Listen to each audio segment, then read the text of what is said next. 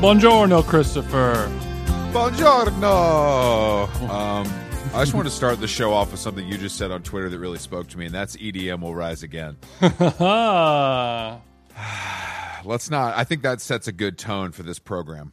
Yeah, the EDM is rising back again, and to heal our troubled nation and world, one gay anthem at a time. You posted. I mean, I said that as commentary because you, Chris Black, a known avoider of EDM and the dance arts. Dance arts. Okay, calm down.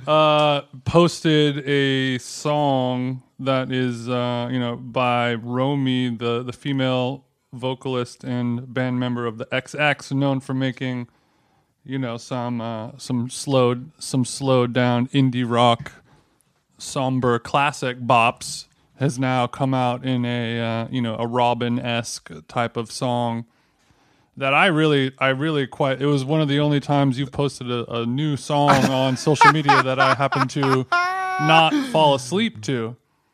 Bitch, that shit slaps though. Honestly, it's a very good song, and I'm really into it.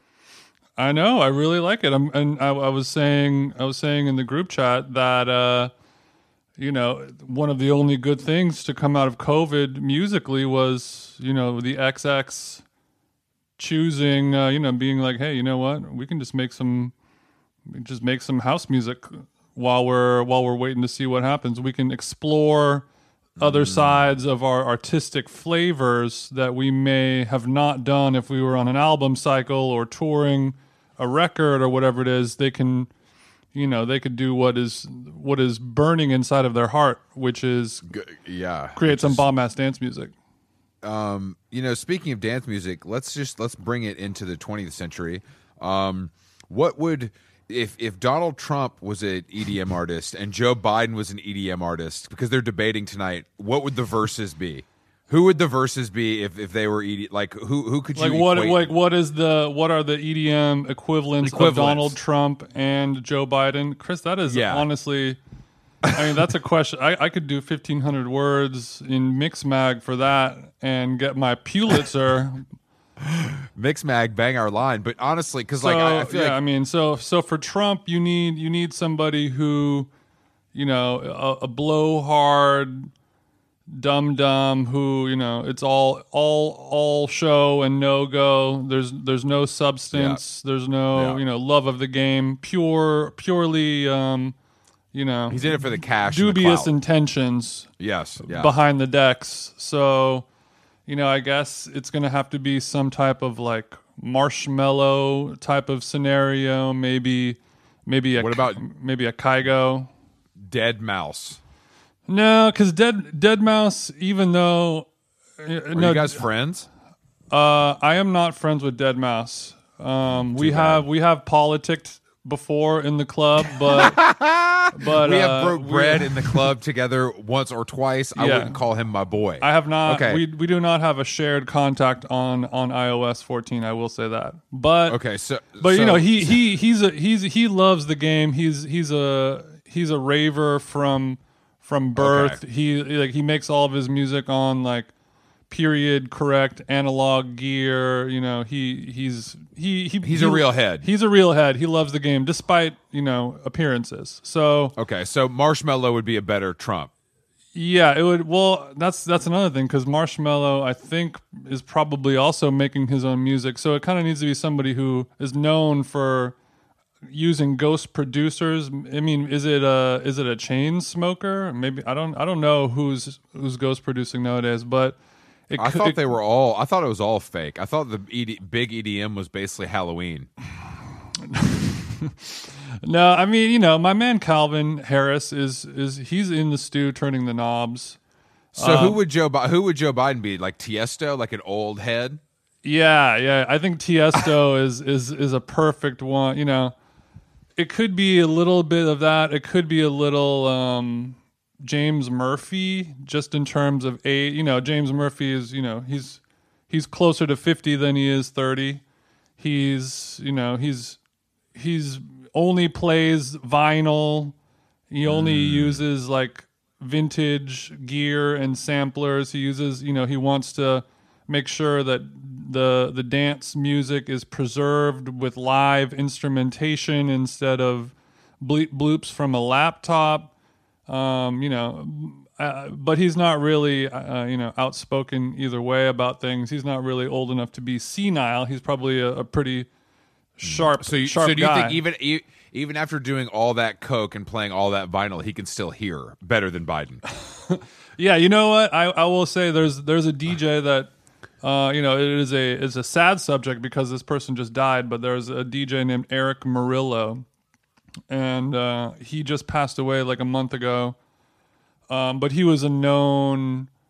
Apparently, like there's all these stories that coming out about him taking advantage of women and being a drug addict and an asshole. So he had a dark past and ended up passing away from that.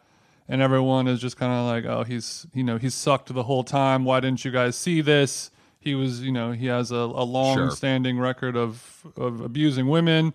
So maybe he would be the Trump of EDM. Oh, okay, yeah. R.I.P. to him, I guess. And so also, that's I don't, it is illegal to say, but if Trump ended up dying, I don't think anyone would really have too much of a problem with that. I'm not condoning that personally. I see what you mean. Okay, well, I think that's a pretty good lineup for tonight. I think that this versus is going to be slapping. Yeah, this is no longer a presidential debate. It is a versus battle. James Ellis, my public announcement partner, he suggested that we drug test these guys to see what they're on. Just hit them with a drug test to see what Gramps is on, and I think they're both on shit. I mean, we know that Trump takes some type of speed in some form, right? That's what everyone kind of alleges. Trump is gacked out on some legal shit. There's I forgot what the name of the drug is, but there's it's the one that starts with a V that has replaced Adderall. Okay, yeah. He's on that, and then there's videos and all these photos of him blowing white snot rockets of powder and having residue on his lapel. So he's crushing and snorting this shit. Like a real one. Real one. But yeah, I who knows what Biden is on? Yeah, what is Biden on? Biden, I mean, he's probably on MCT oil and other like alpha, like brain focus energy stuff. You know what I mean? He's gone off the ginkgo biloba. Yeah, he's gone off the ginkgo biloba, and he's also gone off of the like yerba mate. You know what I mean? I bet he's on some shit. But if I was having to debate Trump live on TV, I'd probably be gone off them Xans. You know what I mean? He just calm down. But he's already so calm, he might just fall asleep. Yeah, so I don't know what. That's kind of the problem is, he's Sleepy Joe, so he's the one who needs the Adderall snorting just so he can get some semblance of a pulse, whereas Trump needs to, suck on a CBD gummy from TJ's cabinet to bring him back down to planet Earth.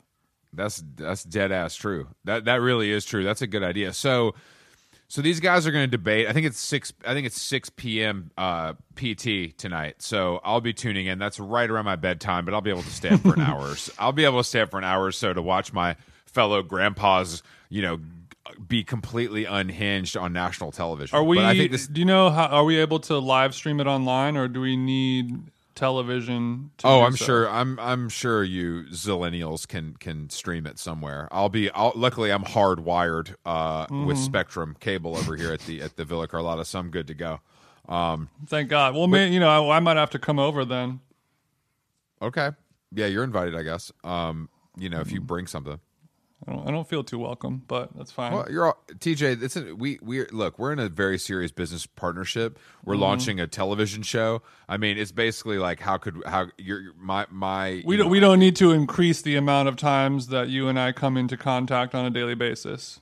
Mi casa su casa. That's actually not what I'm saying. I'm saying I'd love to come in contact with you more. I would, but my immune system wouldn't. Fuck you, bro. You're a spreader too, dude. No. I'm so tall that any particles flying out of my nostril, mouth, and hoof area is outside of the jurisdiction of the normal sized human being. So I'm able to operate on a whole different playing field. Yeah, I can see that on a day-to-day basis. Yeah, you're really operating. I'm over here coughing, sneezing. It don't affect nobody. It doesn't affect anybody. That's actually a great place to be. I mean, COVID is over, as we all know, so it's not even worth talking about, really. It is. R.I.P. the novel coronavirus, and it stayed. It stayed novel. You had a good run, Corona, but people, dead ass, they don't care. Unless you're a narc, you don't care anymore. You want to go turn up with your people. You want to hit the bar. You want to go to a restaurant. You want to go to Equinox and fucking jerk off in the steam room. Like all that shit. It's time to start living again, isn't it, Chris? It's time to start living again, Jason. And I think that the American people would agree with me. Yeah, all of them agree with you for sure. Maybe not all of them, but the majority of smart people. Well, no, I'm not saying it's smart or not smart. I'm saying that we're fed up with poor leadership, and that's why this debate is important to me. Yeah. Did you? I know that you saw that tweet about the guy comparing New York and L.A. spreaders of like. So cool. New York people are shooting ketamine into each other's asshole, while L.A. dudes are saying, "Would you be down to have a social distance hang in the park?" It seems like a brag. New York is bragging about how cool they are. I think both of they're two extreme sides of living for sure, and maybe too extreme on either direction. I would say they're both too extreme, but I would say that New York sounds pretty cool right now if you're looking to turn up and LA is full of pussies. But that's been that's like a historical fact. Yeah. That has been true for centuries now. So the novel coronavirus, big COVID doesn't change that. It's just solidifying these facts that we've known for a long time.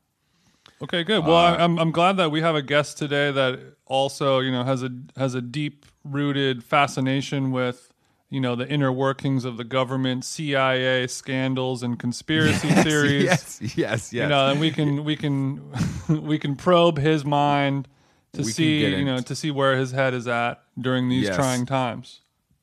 Jonah Weiner is the scribe behind the very, very popular Blackbird spy plane newsletter Dispatch, which honestly feels like it came out of nowhere and has just exploded and become very, very popular. He gets a high caliber of guests, including people like myself, and my contemporary musician Andre 3000. It's a must read. And today's edition came out with Emily Bodie. So that's 3 Atlanta legends, 1 newsletter, which is interesting. It's pronounced Bode.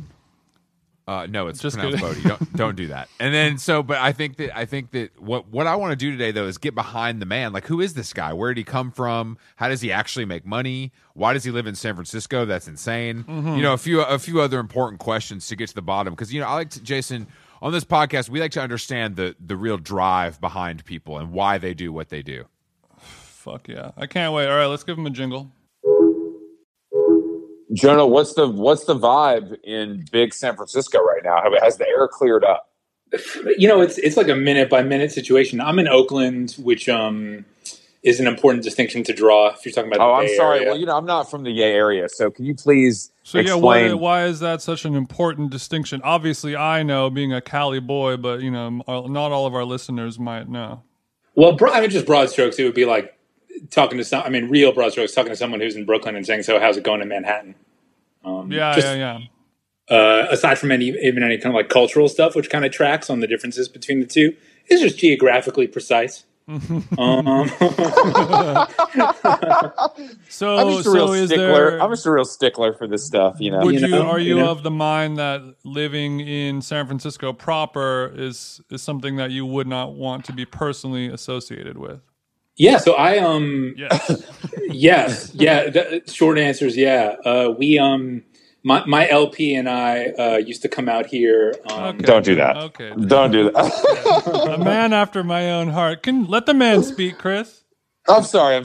Go ahead. Yeah, please. We used to come out here to California on vacations, and we never really found I'm from New York. We never really found the charm of San Francisco. The East Bay has a totally different vibe, kind of like an East Side of LA vibe in terms of bungalows and I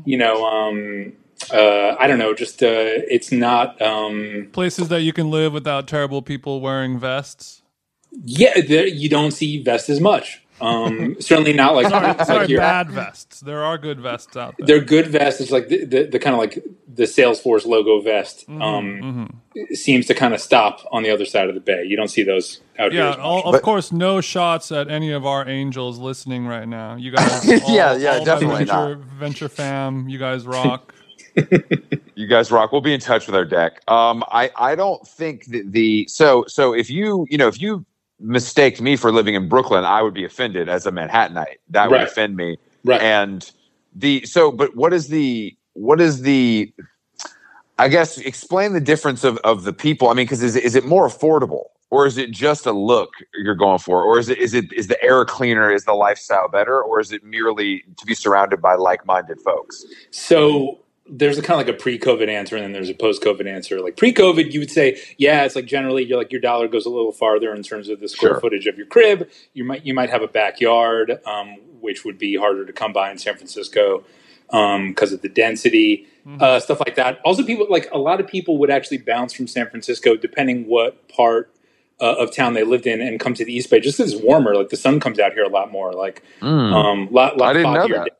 Yeah, I didn't know that. I didn't know any of this stuff before I moved out here, but this concept of the microclimate, you hear about it a lot here. It wasn't a thing in New York, but you could start your day at some part of, let's say, I don't even know the neighborhoods that well, like the Mission in San Francisco, and move over to the Marina, and then move over to Oakland, move over to Berkeley, and have like a swing of 40 degrees in the same day. That's fucking crazy, actually. I had no idea. Very crazy. Yeah, those San Francisco tenderloin nights, it gets real cold. It could be 90 degrees at noon, and then you're dipping down into the 40s at night. It gets literally and metaphorically cold in the tenderloin. So Jason has to throw his Levi's trucker jacket over his shoulders for some oysters because he gets his shoulders get a little chilly because he's wearing a tank top. Yeah, so hot. I mean, I can only bring so much on the fixed gear, and you have to really plan accordingly when you're going out for your day out there. Actually, life hack, Salesforce vest. That's why there's shit, good point. Damn, now finally. The vest just ain't for show. Yeah. So why did you move that? Why would you leave New York, the greatest city in the world, for San Francisco? I arguably think one of the worst. Like, how would that happen to you? Yeah, and I'm not trying to get excommunicated from the Bay, but I think that I can ride for Oakland and shit on San Francisco and probably still be good in my hood. So yeah, that seems like that would endear you. That would endear you to the locals that you like, probably. Exactly. But yeah, so from New York, we were thinking about and my girlfriend LP, my executive producer, my EP, my LP. I was about to say I back EP more than LP, so I'm going to try to make that my thing here on the show. Since Jason has already coined his little term, but anyway, you guys were looking for a change. Yeah, we were just thinking about California for a while because I would go to where you guys are at. I would go to Los Angeles a lot for work and have a lot of friends there, and always enjoyed my time there. So we were thinking that it was going to be Los Angeles, but no, it's super straightforward. Yeah, we never felt San Francisco, but my girlfriend got a job with Apple, and so that Apple tractor beam pulled us across the country. There's no question of living down there. Because like dirt lots with like shacks on them sell for $3 million down there because it's funny money and people want to have short commutes. So it's just like wildly unaffordable down there, unaffordable. San Francisco, we were not feeling for mentions that we've touched on.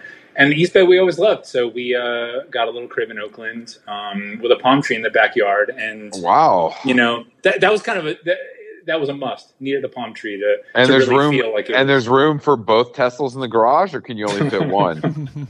We have like a 5-car driveway actually. That in true East Bay form, since we just have a tiny little car, we dug that shit out and made it a garden. This is really really settled down. In the garden, is it mostly indicas or is it sativas as well? Real talk. Well, actually, I'm glad you gave me a segue, Jason, because look, I'm a new member of TJ Hive. I like what I'm hearing, what I'm seeing so far. I don't know you that well, but I hear among the data points that you have a plug when it comes to psilocybin. So off mic, I got to chop it up with you. Now that you mentioned... Do not say psilocybin on this podcast. Say mushies or shrooms. No, Cybin is the only silo that I try to stay a part of. Cyberpunk. I'm trying to whip a Cyber truck. Yeah. I don't. My pluggy actually listens to this pod, so she will be delighted to hear. And I said this. I think I said this. Yeah. The podcast that you missed because you were busy, even though this is our job, I talked about how the packaging was so nice. Like I talked about the mushy packaging looking like, it looked like dispensary level, but for shrooms. It was an unnecessarily enjoyable user journey for illegal drugs. Yes, it was. Anyway, sorry to derail it, but when you mentioned the mind-altering substances, I was like, oh. So you and Bay are not chiefing big doinks, but you will do a weekend shroom. Exactly. My THC intake. See, I use the proper chemical terms. I don't know why I'm doing that. Because you're a narc. Because you live in the Bay Area, bro. It is. Yeah. Is it narky or is it like that Bay Area respect for the substance? I don't know. One or the other. I think it might be. Honestly, I'm going to give you the benefit of the doubt and say it's the Bay Area. Out here, obviously, well, down there too, tons of dispensaries. So I was doing edibles for a while. I had this situation, still do. Have you guys ever, about a green out? Like a blackout, but it's a green out? Both of us are familiar with that. Yeah, I didn't know the term, but I've definitely experienced it before. Well, so I mean, walk me through what your version of a green out looks like. Yeah. So if I'm using it in the universal sense, so if I have, there's basically a blood pressure situation. My blood pressure must be low enough that if I have enough booze and get high enough, I will. It's only a matter of time before I pass out, just straight up faint.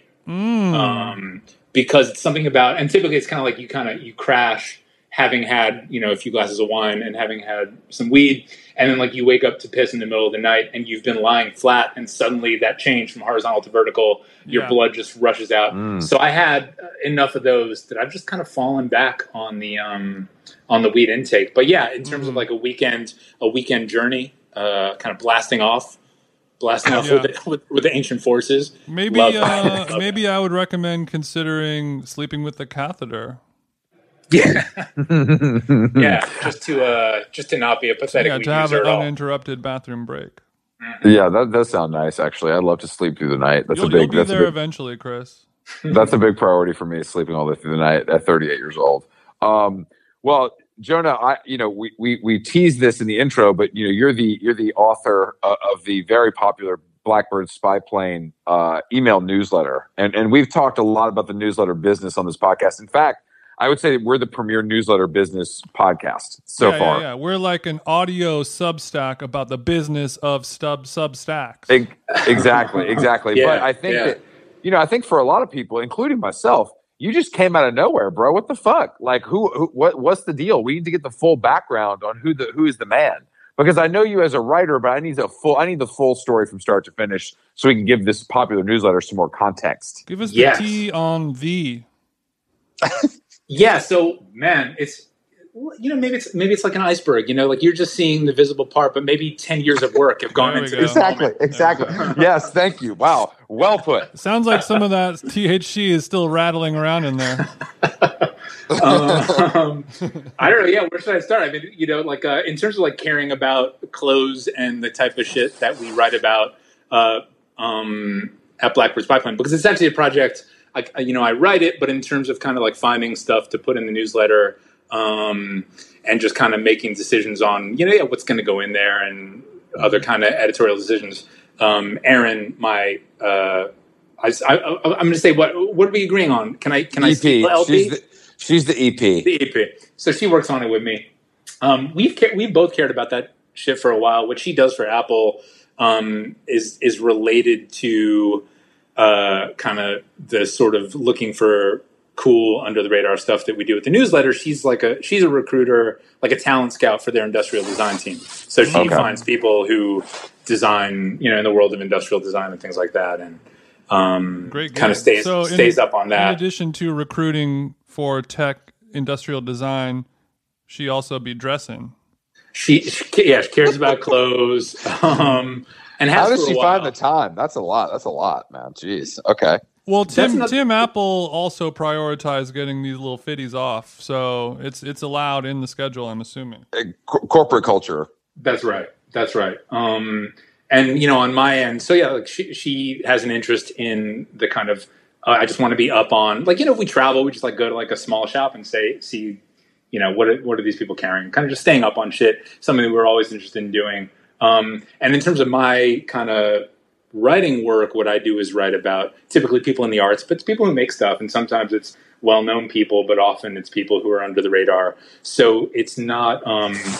While I haven't written about fashion that much, and the newsletter has a kind of focus on fashion in terms of like the broad strokes of just caring about just being up on cool people who are kind of small and making interesting stuff, that's something that we've both been interested in for a while. And in terms of like Blackbird Spy Plane kind of all coming together, I don't know, it's just cool. Like it's kind of got like all the right attention at the right time. And I couldn't really engineer that. What kind of stuff are you normally writing career-wise? Profiles, music, movies, like tech, finance? What are we talking about? No. It's like basically like a culture writer, and it's typically profiles where I'm spending time with. For a while, I was on contract with Rolling Stone, so for them, it would be musicians and actors, where you're just kind of hanging out, getting in orbit with someone. And we've seen Almost Famous. We know how it goes. Exactly. Yeah, exactly. Let's talk about that, though, because, I have a lot of opinions on the death of the profile and how that celebrities are now, unfortunately, allowed to control their image to the point where they're being interviewed by their friends or relatives. So is that hurting your bottom line, or is that with Rolling Stone or someone of that nature, are they still pushing for that?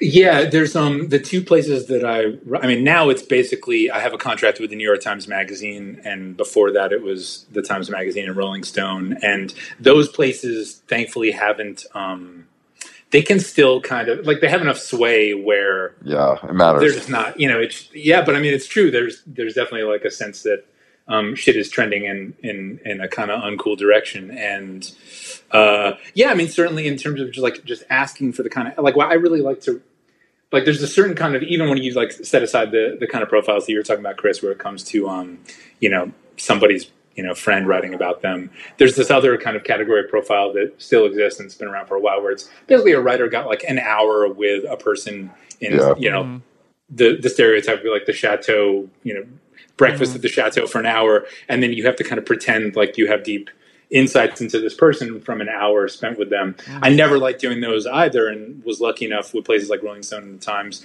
to be able to say, no, like you really have to, to a publicist or whoever's kind of brokering the access, like I really want to embed, I want to post up, want to spend time with you, watch you work, so I don't I'm going to have to live in Chloe Sevigny's house for a month. Do you understand that, right?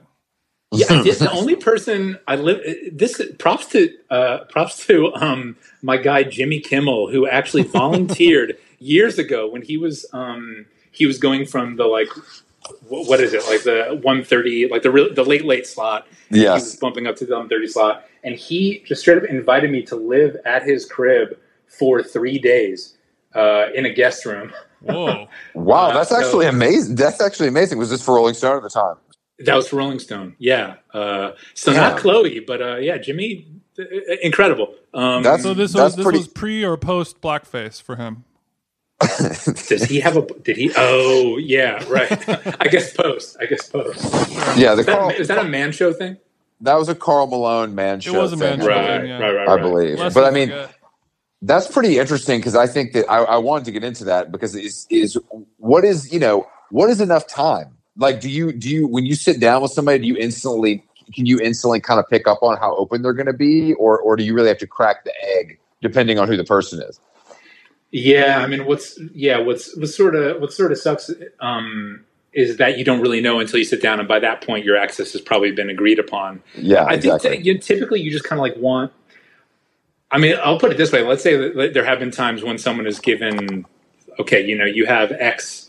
Hours. They're going to be performing on, The View or something. Like I did a Lady Gaga story years ago. It's like she's going to be on The View. You can be backstage for that, and then you guys are going to get lunch, and that's your access. And it's not ideal, but The kind of good moments actually come when the person's unguarded and you're just kind of like walking with them from their trailer at the view over to their car, and you kind of, they're just unguarded in those moments. You basically just like want more surface area, not to like, it's not to like catch them in like gotchas or like, I don't really write hit pieces or anything like that, but just to kind of have something that doesn't feel super stilted and just super stiff. People are super unguarded in cars, especially if they're driving. Like that's like, I think you'll hear that from a lot of profilers. They like. Is it because they're like Is it because they're like concentrating on something else? I think that's the thinking, right? They're kind of looking at the road, and it just doesn't feel like. it just doesn't feel like an interrogation the way like sitting across from someone might. I don't know what I don't know what it is. And you're holding the interviewer's life in your hands. Well, metaphorically and physically. I did a Travis Scott story down in Houston where he straight up came extremely close to killing all of us in the car in like a wild fireball on a Houston highway. This is for Rolling Stone. What kind of whip was Travis Scott pushing? I don't know what the model is. I don't know if there's multiple ones. There's a Lamborghini SUV. Oh, the Lambo truck. Yes, the Lambo truck. And do you think, and I would never want to incriminate Cactus Jack, but do you think Cactus Jack himself was maybe under the influence of something? Oh, he was high as shit. It's in the story. Okay. What was, how many people were in the car and how loud was the music? The music is, all right, so here's, all right. Paint the picture, Jonah. You want me to go into story mode? Because there's a pre-story before we even get to the Lamb. Yes, situate us. Cactus Jack is a big topic on this podcast, as you know. So any intel we can get on the man himself, we appreciate. All right, so we got to start off with Jonah. We got to start off with your guest before we get to Travis. I'll be quick though. Okay. So take your time, make a meal out of it. So I move out here to the Bay. I love Oakland. One of the things that I get really into out here is cycling. You live in Glendale, Jason. You've seen these guys go by on their way to the mountains in their spandex. I've become one of those dudes, get heavy into road cycling. 2 years ago, I have a really bad crash, fly into a tree, lose control, blackout, have no experience, like no memory of the crash. Come to have maybe to a green out, something to consider. Continue. Unlike Travis, later on in the story, I'm not high at all. I'm operating a vehicle with I'm just a dumbass because basically I take a bike that shouldn't be on a dirt trail onto a dirt trail because I'm a dumbass. Lose control, fly into a tree. I'm in like a state park. I get helicoptered out to the Trump hospital. They put titanium into my spine because I broke a bunch of shit. Oh my God. Make me a cyborg. I come out of it a broken man, maybe stronger than ever. I'm not sure. Did it improve your dick game at least? What something had to come out of this. So a lot of titanium. So all to say this, I'm still recovering from this crash with one of those straight up like ambulance chaser neck braces when I interview Travis. So I'm down at Astro World. Wow, this is amazing. So I'm down at Astro World. So you brought your own saddle to the rodeo. There were kids there who were like, because I'm like 39 now. I'm a 37-year-old dude, pretty old. Like I'm skewing old at the time. And I think these kids came up to me and they thought like, because I was backstage and they were like, first off, they thought I was a little dicky because I hadn't had a haircut in a minute. And I had a beard and curly brown hair and looked Jewish. And so they just assumed like, there's no way that a guy who looks like this would be backstage if it wasn't Little Dicky. Smart money is on Little Dicky. Yeah, that's a fair guess to me. Yeah. Number one. Number two, also smart money is they thought, I don't remember how they expressed this, but these kids came up to me and they thought that like the neck brace, because like this molded plastic thing, they thought it was some like Rick Owens joint. Like they thought maybe like maybe it was some kind of statement, like fashion statement thing. Because it was kind of like this guy, he did a thing on Lady Gaga. She wears a lot of prosthetic stuff. Maybe he got a little piece from the collection. Who knows? It was a little House of Gaga, like circa House of Gaga. How could we forget? You're backstage mobbing with the Cactus Jacks of the world. So now I'm going to get to your boy. So Travis, first off, it was my second time meeting him. I'd interviewed him once before, so he came for a different story. This is for a different story. Okay, like a year before. And so he seems like, oh man, what's going on, man? What's going on? I'm like, oh, what's up? And I'm in a neck brace, right? Like it's clear that I'm fucked up. For the next 2 days I'm with him, he never once remarks on the neck brace. That is so cool, actually. I appreciate that. And like the next day I'm in the car with him, and now we'll get to this moment in the Lambo, but he actually mentions that his mom kind of like walks fucked up. He mentions that, and he's like, yeah, when she was young, she had a bike accident. So here's my segue. So I say, oh yeah, Travis, by the way, that's why I'm wearing this neck brace that you haven't commented on for the last 24 hours. And he's like, word, and just keeps talking. Just no interest. Damn. No interest at all. Hey, eyes on the prize. He doesn't need to know about me. So you know about my life. So you saw the show and then you partied after the show? I don't remember the time. Yeah, so I think probably like I was at Astroworld, and then the next day he took me around, like driving me around to like, this is my childhood house. Here's where I used to hang. Here's my high school. Here's my church. Kind of like a drive around Houston, like Houston suburbs. And basically the moment where he almost kills us all. Yeah, so I'm in the shotgun. There's probably like 3 dudes piled into the back. And it starts raining like crazy. And I'm not trying to flex here. I just have a horrible memory. Is it Kylie that he was with or Kendall? Kylie. All right. So Kylie's texting him because she's about to like get on a plane with Stormy, and she's like, where are you? He's like, oh shit, I'm 10 minutes away, even though he's 40 minutes away, and he's trying to like hold her off from getting on this plane. So he's speeding on the fucking highway, going. It's in the story. I think because I'm looking at the fucking odometer with my neck brace on, just having been through like a life-threatening accident. I'm like, holy shit. And he's talking to me, music is blasting, and he punches it to like 110 or something like that. Mm-hmm. And up ahead of us, a few hundred feet, you can just see brake lights. Like the cars ahead of us are not moving.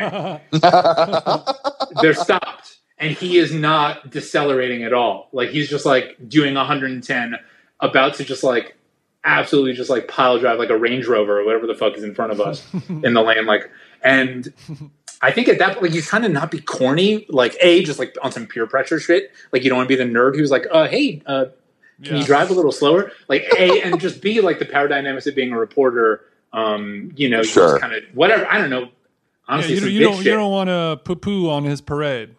You're trying not to you're trying not to poo-poo. So, but I was like, dude, you really have to like I was like, but then I did. I don't want to be that guy, but you're about to kill us all, Travis Scott. I mean, like, you are, and like real talk. I think like the weed carriers in the background had to be grateful that I spoke up because they can't be happy about this. They can't. You're the first person who's ever stood up to him.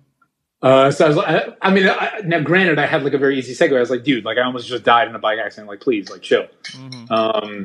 But it comes down to him swerving into the next lane and like missing the Range Rover by like a half 6 inches. I don't remember how we got on this. I think you asked about. Well, I just think these stories. Right. Yeah, well, I just think these stories are always interesting because I feel like somebody like that is he's on one. Whereas I feel like someone like Jimmy Kimmel, it's a very calm experience, and Gaga is on one. So I feel like which situation do you feel like is most beneficial to you as a reporter? Someone like Travis Scott and Lady Gaga, who are a little bit more unhinged and it's really, really crazy, or like a calm, more like familial situation with someone like Jimmy Kimmel, who's like a big star in his own right. That's interesting. I mean, I actually wouldn't even like oppose those because in both cases you're getting a lot of time and you're getting a lot of material. It's just kind of like a different. I mean, like the Jimmy Kimmel is definitely like the bourgeois version where he has like this might impress the gourmand on the chat, TJ. He has Jimmy has like a custom built pizza oven by who's the dude in Arizona? Bianco? Chris Bianco. Yeah, so Chris Bianco came to Kimmel's crib and like custom, oversaw the custom build out of a pizza oven. So, like Jimmy's making us pizza in the backyard. We're going down to his like beach house in Hermosa. That's the one where Adam Perry Lang was staying when he got raided by the FBI. Oh, I know that he's friends with Adam Perry Lang, but I don't know that story. What happened? At that beach house, he was Adam Perry Lang was staying there, and then there was like somebody called the police or something like that, and they came to that house and said there was like some type of like possible like terrorist threat going on at that house, and And then later on, it came out that chef was also previously a private chef of Epstein on his private island. Right, yeah. So now they're trying to they're trying to get information out of him because he apparently saw a bunch of shit back in the day. Well, Kimmel can't catch it. R.I.P. You know what I mean? Yeah. Well, especially because he's about to, disappear for a while. Who why is Epstein? I would just assume APL. If he's got the dirt, it's curtains. Yeah. It's curtains for him. He's about to get suicided. He might get suicided. Anyway, I don't know. In both those cases, you're getting a lot. Like basically, I just love a lot of time with someone, and in both cases, like very different. Like Travis is not necessarily like the quite the same lively quote that Jimmy Kimmel is, because Jimmy Kimmel, he's slinging zingers. He knows he's aiming for the rafters, whereas Travis Scott is maybe not quite as introspective. But at least with Travis Scott, like we're pulling over to a gas station, we're hopping out, we're getting Lucy's. Some dude in the or Swisher Sweets, like some dude in the gas station comes up and talks to him. You get that interaction. Like I just love kind of being in orbit and going kind of like from place to place to place with someone. And I feel like, I mean, you guys tell me, like, just or Chris, like as someone who cares about profiles, like I feel like just when there's a lot of like being in one place, going to another place, going to another place. Just as a reader, that story feels like a higher level to me.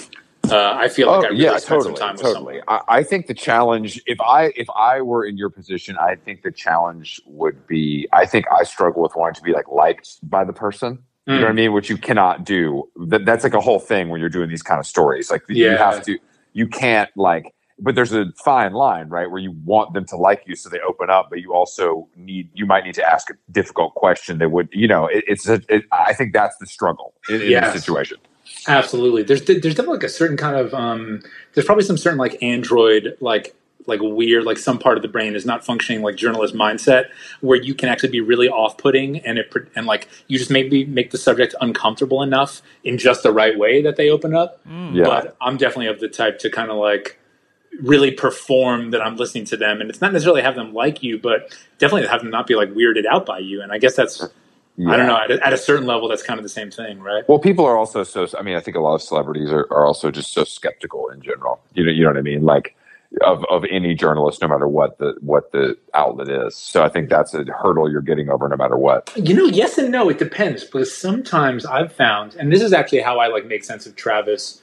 This might not be true, but it's like my theory on like a Travis Scott not mentioning the fact that the dude showing up to interview him, who he's seen before, like clearly has just been through like a massive trauma and is wearing a neck brace. I think it's because these guys, like a lot of the times, like when you're and by these guys I mean just like when you're at that level of fame and that level of success, everyone who enters your orbit is kind of there because they are like in some way or another oriented towards the same goal, which is your success, right? They're on your team. It's, oh, hey, like Travis, this is homie from McDonald's. He wants to sign a deal with you. Whoever it is, like whenever you, like if you've gotten that close to them, it's almost like they just slot you into kind of like the sycophant orbit. And so they oftentimes kind of I feel like they let their guard down. They ask me like no questions, just even something like, fine, you don't need to like be curious about me. It's not like a date, but just on some like, you just think that like if your hackles were up, you might almost want to disarm me and be like, oh, hey, man, like, what happened? Are you okay? And just do like, sociopathic, like, oh, shit, dude, like, pretend to care. They don't even do that. And I think that almost speaks to the fact that they're just like, you are here to help me be stronger. Like, you are here. Like, I wouldn't even suspect you of writing a piece that doesn't, that isn't like a puff piece. Or, you know what I mean? Like Drake was a similar way, like, just like no question. Oh, hold on. We didn't know you had mobbed out with The Boy. Yeah, similar experience where I spent a lot of time with him as well. What Drake era is this? So he's fuck, I have such a bad memory. He it was whenever the James Terrell show happened at LACMA, because we went to that together. Okay. Like before Hotline Bling video. Okay, so this is like prime Drake. This is when he's like peaking. Yeah, well, I mean, yeah. So he's living at the Yolo Estate in Calabasas. And I go out. He's another dude who I'd met once or twice. I went up to Toronto once and hung out with him in the studio when he was recording Take Care, and saw him lay down the line about like eating at French Laundry. Oh wow! God's plan. That a classic line that appeals to every member of this podcast. Exactly. Some line about like, I don't remember if the line is about Per Se or Thomas Keller or what. Up in Yountville. I don't remember what the line I don't know. is. I know exactly what you're talking about, and unfortunately, the bars are not coming off my dome right now. Yeah. I blocked those bars out. So what are you doing with Drake? You're in LA. Yes, and then we go to. I think I like met him in Calabasas, and Chubbs is out on the basketball court playing a game with some other members of the entourage. Drake just to be clear before we move forward, I'm Drake and Jason is Chubbs. So just for the sake, Chubbs is the turtle of OVO, and I am the Johnny Drama. Okay, I apologize. I'm sorry, Jonah. Continue. But I mean, being Chubbs is not bad because Chubbs is the shooter, right? Like that's a pretty. Chubbs is a security. He was the original head of security. That's right. But is Chubbs shooting? Is he? Does Chubbs? I think he's graduated. As a natural-born killer, or is he simply a shot caller? I think he's more of a. I think he's graduated regardless, but I would say honestly, he's more of a shot caller. But I haven't spent time with Chubbs. Maybe Jonah can shed some light on that. I didn't exchange a lot of words with Chubbs, but who has really? He's kind of a silent type of guy. At least when I was around. That's how the shooters be, though. That's what I'm saying, Jason. Exactly. The shooters are the one. Good point. That's a very good. They're in the cut. They're in the cut, just quiet, and then if something needs to happen, it happens. Right. They can't be bogged down with conversation because you have to be ready to squeeze at any moment. Exactly. You have to let it spray when Jonah walks in asking too many questions. Exactly. I apologize, Chubbs. So Chubbs, YOLO Estate, Calabasas crib, which, by the way, that's when I uncovered. I think actually a few things came out of the story. One is the to me canonical bit of Drake lore, which is that he bought the house because years before he did a Google image search for world's largest pools. No, I didn't know this. No, or world's craziest pools. I think it's largest. And this house came up because it has this insane kind of like outdoor pool that like has like a man-made grotto and like a bar in the grotto and like a waterfall and all this shit. So like he had this crib on his like vision board for many years. Like my king. Exactly. Yeah, Drake is a known Olympic swimmer. He needs that type of yardage for bro. He needs the grotto for all the chicks. That's what he needs. He ain't swimming. Well, he needs a grotto big enough to where the chicks can be far enough away where they can't see him, doing his real grotto business. I see what you mean. Okay. Mm-hmm. So that house, I've actually never been to that house. The man is gay. Hey, bro. I've never been to that house, but it's pretty insane, right? I don't know if he renovated it because I think he moved in pretty soon after. Rather, I was seeing him pretty soon after he moved in, and I remember like. I mean, look, like that architectural digest spread on the. It's not going to surprise you to hear that the joint was kind of like, let's say, déclassé or over the top and gaudy. But yes. I think that it was like over the top and gaudy and déclassé because of the previous owner who was like had owned some. Either like one or like a small chain of like weird, not Cracker Barrel, but some kind of like Southwestern themed like burger joints. And so there was a real kind of like ugly, like waxed yellow wood, like wagon wheel chandeliers type. I mean, and also, in his defense, that's every house in Calabasas before it gets remodeled. Exactly, because it has everyone has horses. It has that nouveau equestrian '90s energy going on there, or at least in the heyday of Calabasas. Right. So we have to imagine that Drake made some changes, but like it still very much felt like that vibe, like from the previous owner. Mm-hmm. Which honestly it was just a bit of a letdown. I wanted to see something a little, I don't know, something a little more YOLO. A little more YOLO. Trying to remember if it said YOLO on the gate or not. Man, I have a bad memory. I need to read that story again. He might have made that change. He might have like. Yes, that's the first thing. That's what you do before you replace the lighting fixtures. You have to put YOLO on before the you even iron. Call Spectrum to set up the Wi-Fi. Yeah, exactly. So did you hang out there or did you just pick him up? I think yeah. That's what it was. We hung out there. 40 was actually in a studio, like a bedroom. Like 40 was posted up there. He never emerged. Like he was in the lab. He was making tracks. Never emerged. So that's we sat by. That's 40. I mean, look, eyes on the prize. He's not there to clout chase with the Rolling Stone writer. He's there to make make the hits. Yeah, he's in there with the dustbuster vacuuming behind an engineering board and organizing cables.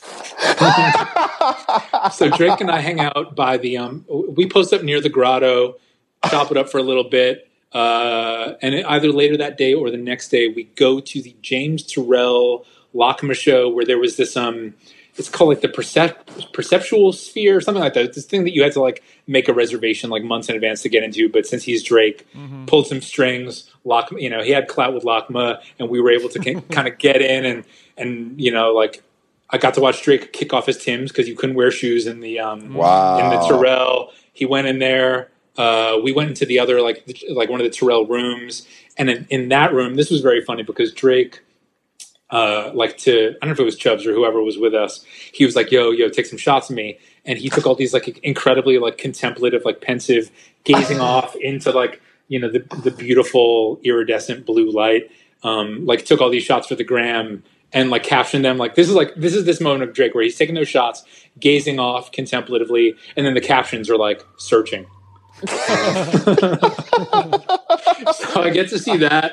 And it's when so the other bit of folklore is that when we're walking into that like piece together, I think I say something like, man, rappers are really talking about art these days. And at that point he's like, man, like it's kind of tired, like Jay-Z, like, it's corny, like all these people talking about art so much. And whatever the quote was, like kind of shat on Jay-Z a little, like said it was played out. And maybe it's like Jay-Z was copying him. I don't know what it was. But Jay-Z had to drop a bar in response to that Jonah Weiner Drake profile prose. Hey. Where he said, better watch your back. Where he said, and by the way, and then Drake hated the story, and there's a line about me on if you're reading this, it's too late. But we can get to that one next. Whoa. First off, Jay-Z goes, sorry, now some people say that he said Mr. Drizzy. I thought he said Mrs. Drizzy. He says, sorry, Mrs. Drizzy, for all the art talk. I'm just hyped about all the shit I bought or something like that. So, they had to come to terms. Apparently, I'm sure Drake was just like, hey, you know how these writers do. You know how these snakes do. I didn't say that shit. Exactly. You always blame the snake writers, the assholes. So what did Drake come for? He came for the neck? Trust profiler. He didn't come for the neck, but on the song where he's on the phone with it's like the concept is that he's on the phone with his mom. He says something like I'm grown, mama. You always told me watch out for Rolling Stones. You can't trust these Rolling Stones or something. Like that's bar. That's not even a sub. That's pretty direct. Yeah. Well, I mean, it wasn't. You can't trust Jonah. Sure. What was Drizzy upset about? So I mean, I've told this story before, but it's pretty good. So it was supposed to be a cover story, and celebs hate when it's not a cover if it's promised a cover. And hey, justifiably. But here's the thing: is that the reason that he got bumped was because Philip Seymour Hoffman dies, and Rolling Stone says we got to crash a tribute cover to the GOAT. We got to put it's a heroin PSH. Thing you don't know. Yeah. God damn it. So he got bumped. This was a big story because he like publicly said something. Didn't he? Exactly. He's really. So I don't even. I mean, and then there's the shit about like the the Jay-Z, like whatever else kind of like controversial came out of it. But mostly, I think he was pissed off about justifiably. The thing was, he was like, He was like, I think he did a blog post. Did he have a blog? I don't know where he would have. Yeah, the OVO blogspot was a legendary destination on the World Wide Web. So maybe that's what it was. But the whole thing was like, no disrespect to Philip Seymour Hoffman, but that was my cover. How do you say that without disrespecting a literal dead genius artist? Drake's point was you should have like just held mine for like the next issue. And I think the thing was they didn't have anything. Like it needed to, whatever, it needed to run. Like they didn't have something to hold it. They didn't have something ready to go. Right. So he was pissed off about it. Do you listen to hip hop? Is that your genre of choice, or is that just what you happen to dabble in listen to professionally? Cool music like the Counting Crows. Like I like, yeah. Let's talk about cool music. I could go on and on, but what do you listen to? I listen to less. I mean, I love rap, but I'm in like the wash stage where I'll just like put like it's hard for me to get more current than like I just play numbers on the board. Like I'm kind of like frozen at numbers on the boards in terms of my like Wash, like Pusha T, kind of like. Wait, did you grow up listening to real New York hip hop? Yes. Well, because I was born in Brooklyn, but then we moved when I was about 7 to Staten Island. And so like I am 12 years old when like the Wu-Tang, like, and I went to the same like public schools as a lot of Wu-Tang guys. So like you would start to see like when I was like 11, 12, these like hand-drawn stickers with what I didn't know at the time was like the Wu-Tang W. So like I was very much like, just like super stoked to be from the same place as Wu-Tang, listen to all that shit, listen to Mobb Deep, kind of like early 90s, New York City kid into rap for sure. So you were born and raised in the slums of Shaolin. Yes. That's yeah. Yes, I was. Absolutely, Jason. Thanks for pointing that out. No, I mean, like to the point, like to the extent that like because there's like a section of Staten Island that's like mobbed up, kind of like Yankees players have their mansions, like Gambino crime family members have their mansions. I was not in that neighborhood. I was in a kind of a more mixed neighborhood called St. George, which is kind of right by the ferry terminal. For my true 5 borough appreciators out there, St. George. Five borough appreciators. All right, it's not just 4 boroughs in I understand. I'm a 1 borough appreciator, so I'm not even close to what you're looking for. Jonah, did you participate in all 5 elements of hip hop? I've never danced. I did, but I did like tagging was very cool. Tagging was very cool, and I did go out on extremely toy level bombing missions with friends. What was your graffiti name, if you don't mind me asking? I think the statute of limitations is up now. God, I'm almost so embarrassed. Let me think about disclosing that. I'm just kind of embarrassed by how toy level it was. But this was when like Iraq was kind of like popping, like so like those dudes who were like actually cool. Like you would see Sace, like Dash Snow. Like it was kind of like around the time that like Dash Snow was tagging as Sace, and like what's his name? Kunle is tagging his Ear Snot. Like I'm seeing all those tags. Jason's a big graph head, so choose your words carefully. Yeah, he will break. Your family, Jonah. This is hell yeah for graph heads. Hell yeah! So I thought you were going to break his spray. I thought you were going to break his spray finger, Jason, if he talked sideways. No, no sideways talk. I was very respectful. I never clipped anyone. I never buffed anyone. Jason knows what I'm talking about. I use these terms. Yeah, he was. Hey, you don't strike me as a side buster or a counter. Did you, Jason? Did you tag? I did tag heavily. That's where my DJ name came from. But Jeans was the name that I wrote. Oh, I was gonna say because them jeans, you're really risking the police coming by with a name that long.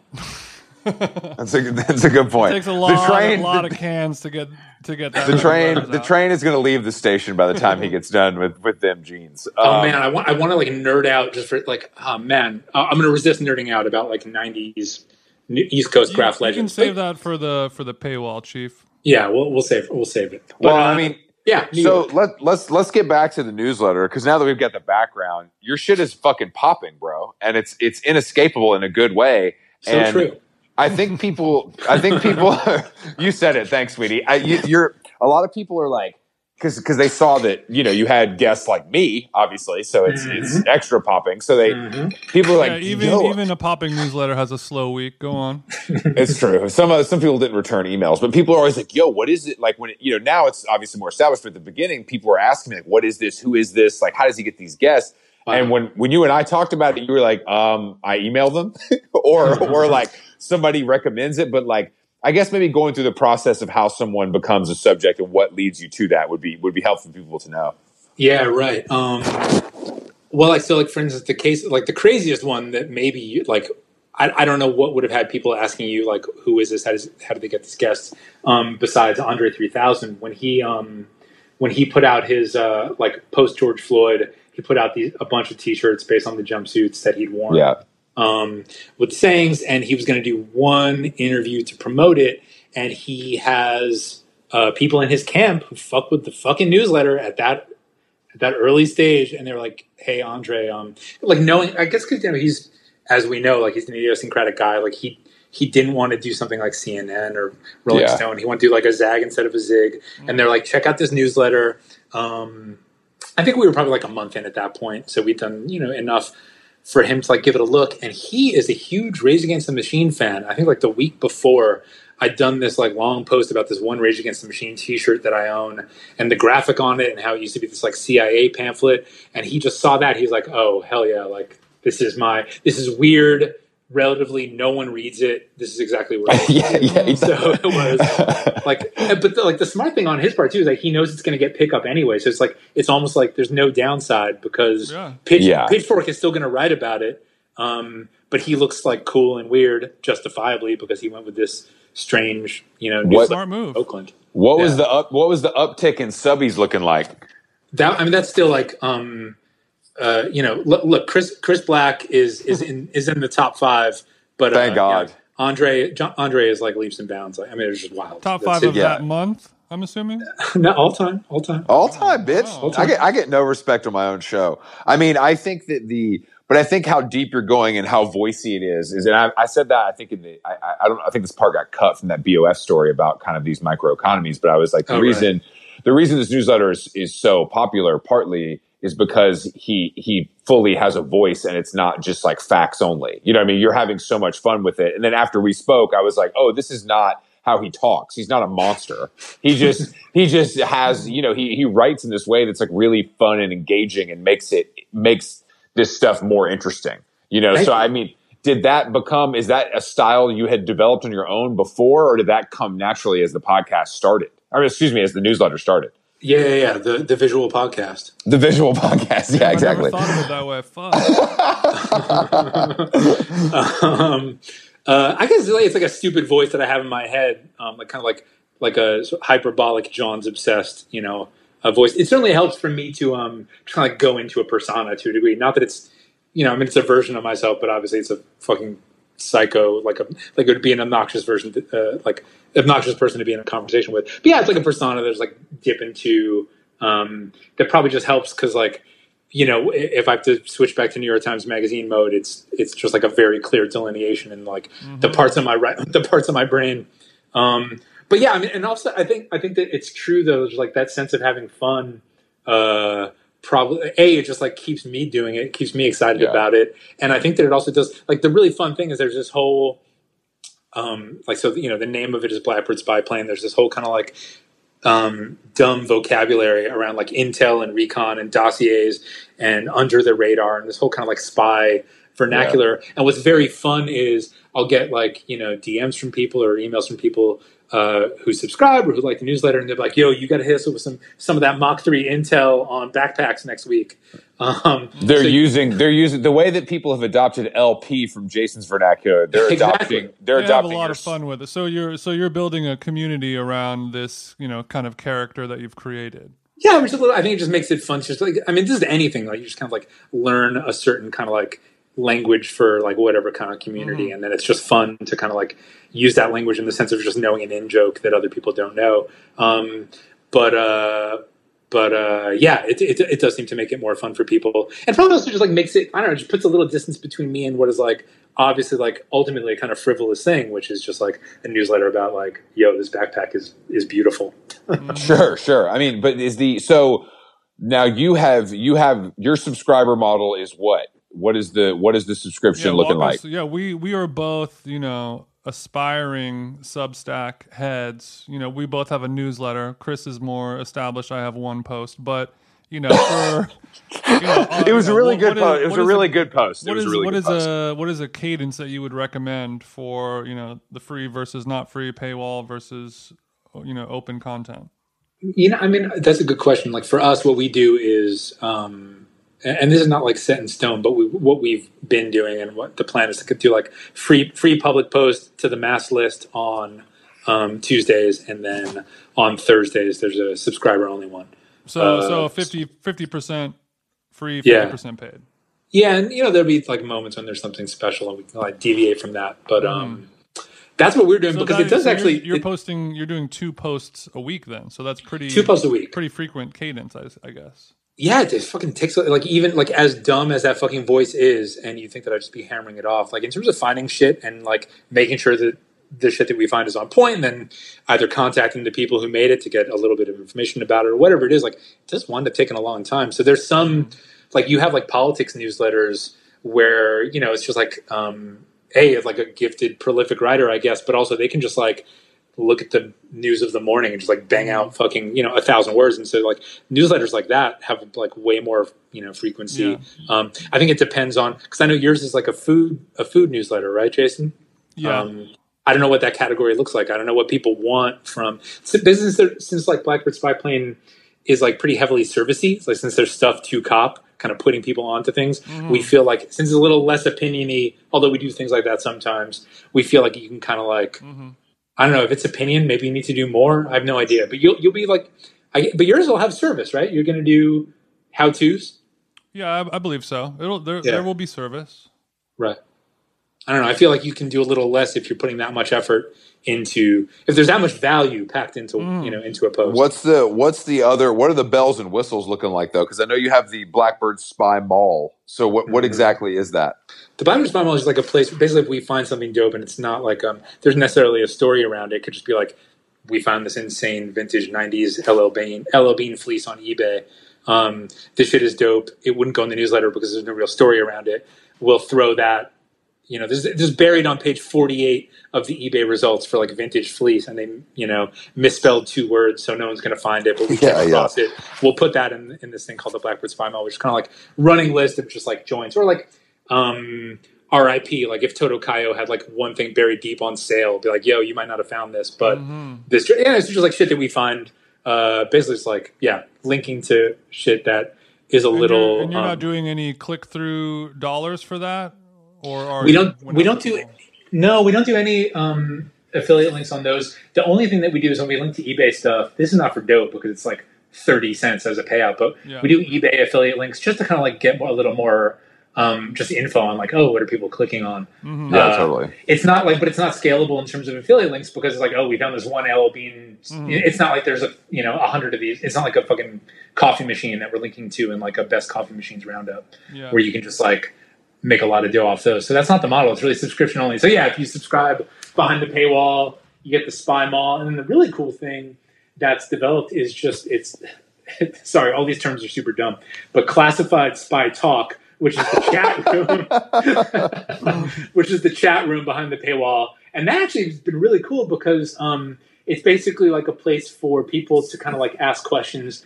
Yo, I'm looking for a fucking like a water bottle. And I'm like, well, it's kind of a semi-boring question or too specific of a question to put in the newsletter, but I own a clean canteen and maybe someone else in here has a cool fucking water bottle they want to recommend. So kind of like places where people like, it's not a comment section in this, or it's not a chat room in the sense that anything goes, but specifically about kind of like, yo, put each other on to cool stuff. Like, yo, I have this thing and I love it, or I'm looking for this thing.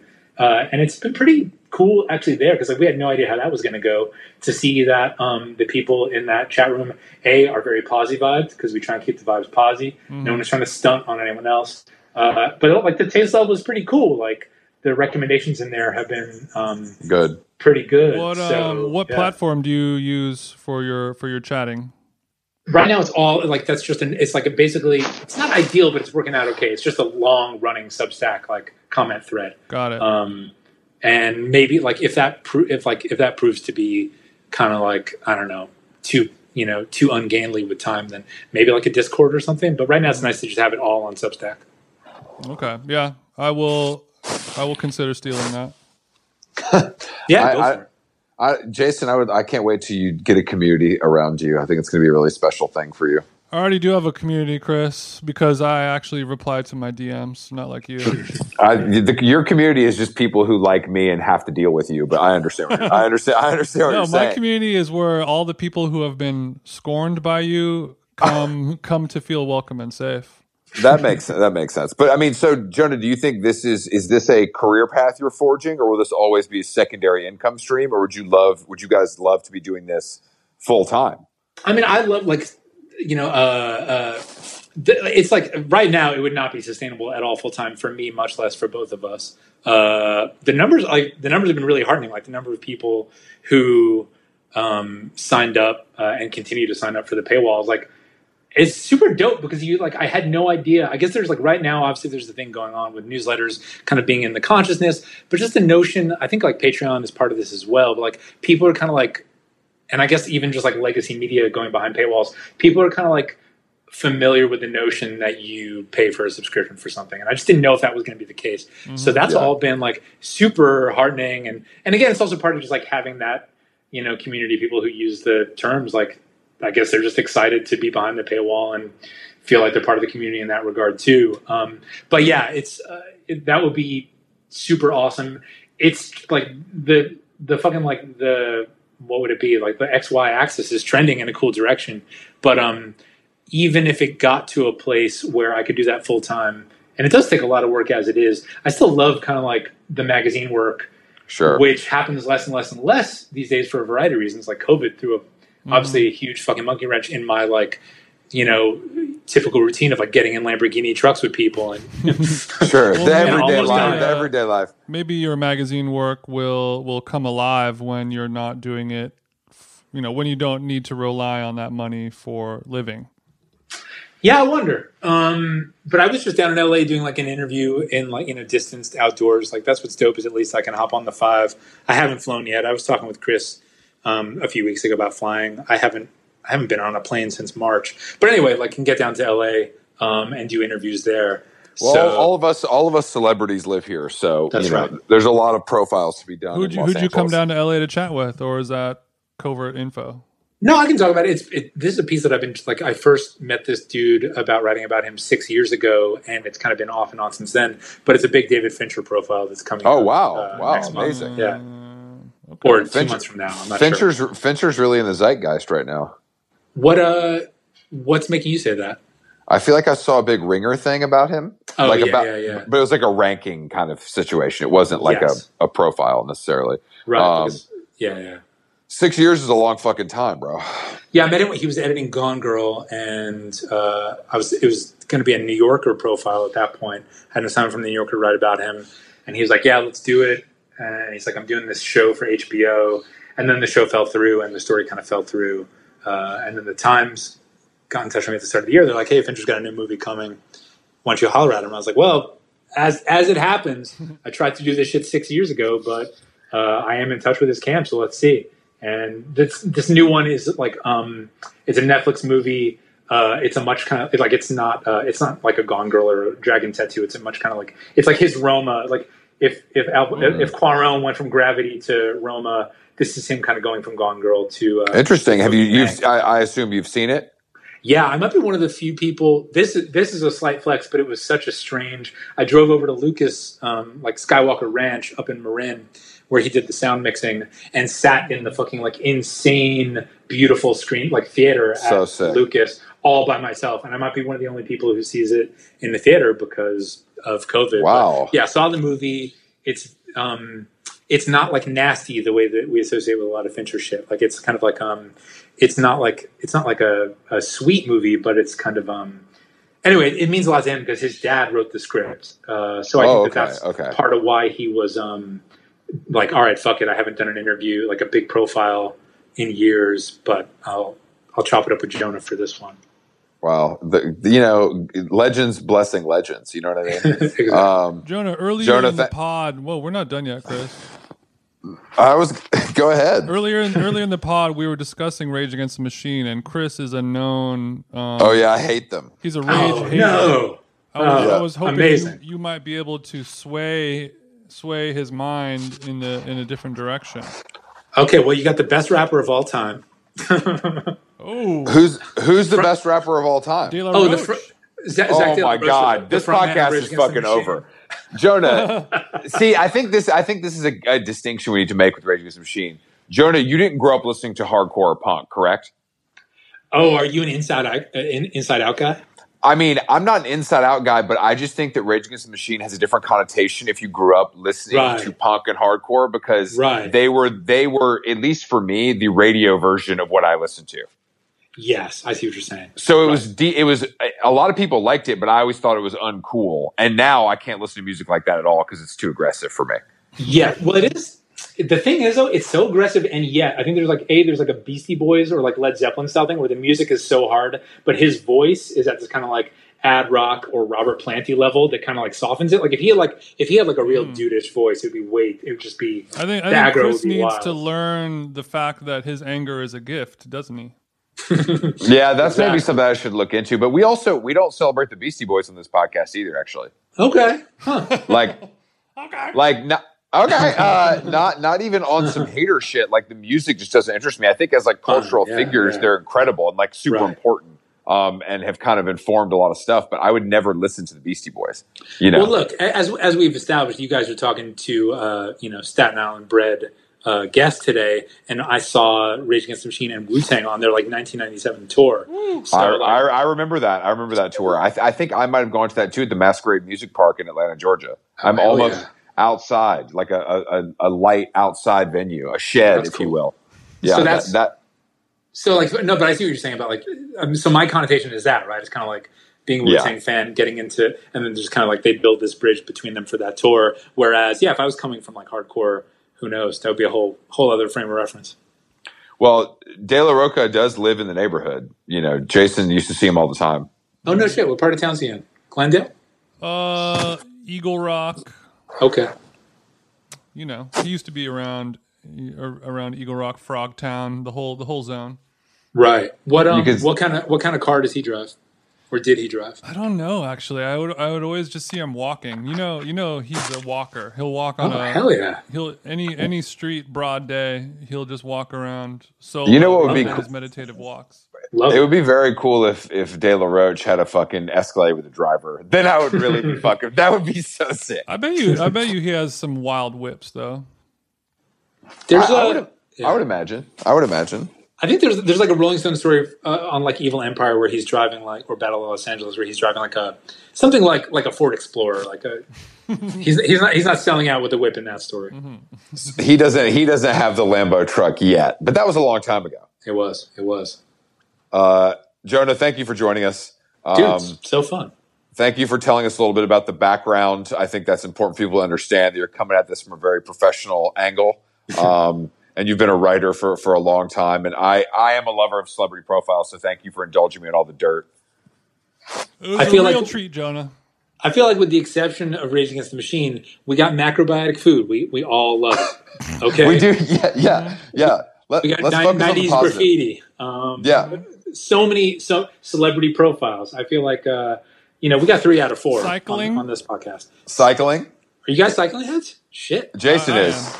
Okay. Oh shit! All right, we'll talk about caps and cycling off mic. For Jonah, part due, nothing but fat caps and fix your cycling. No doubt. Let's go. And Jonah, tell them tell them how to subscribe and where you are on the internet and stuff. Oh yeah, blackbirdspyplane.com. You can subscribe to the newsletter there, and it's Instagram / Blackbird Spyplane. That's it. Cool. Blackbird Spyplane spelled the way that wasn't taken before. No one had taken it. Although I do get tagged into, there's like all these like aeronautics aficionados on Instagram who'll be like, "Man, today's a legendary day in Cold War history. Lockheed Martin unveiled the B-45 or whatever," and they'll actually tag. They assume that I'm like. So all I'm saying is it could have been taken. There are people out there who fuck with the. Who fuck with it? All right, dude. Thank you so much. Thank you, guys. We will talk to you soon, bro. All right, take it easy. Later, mate. Bye.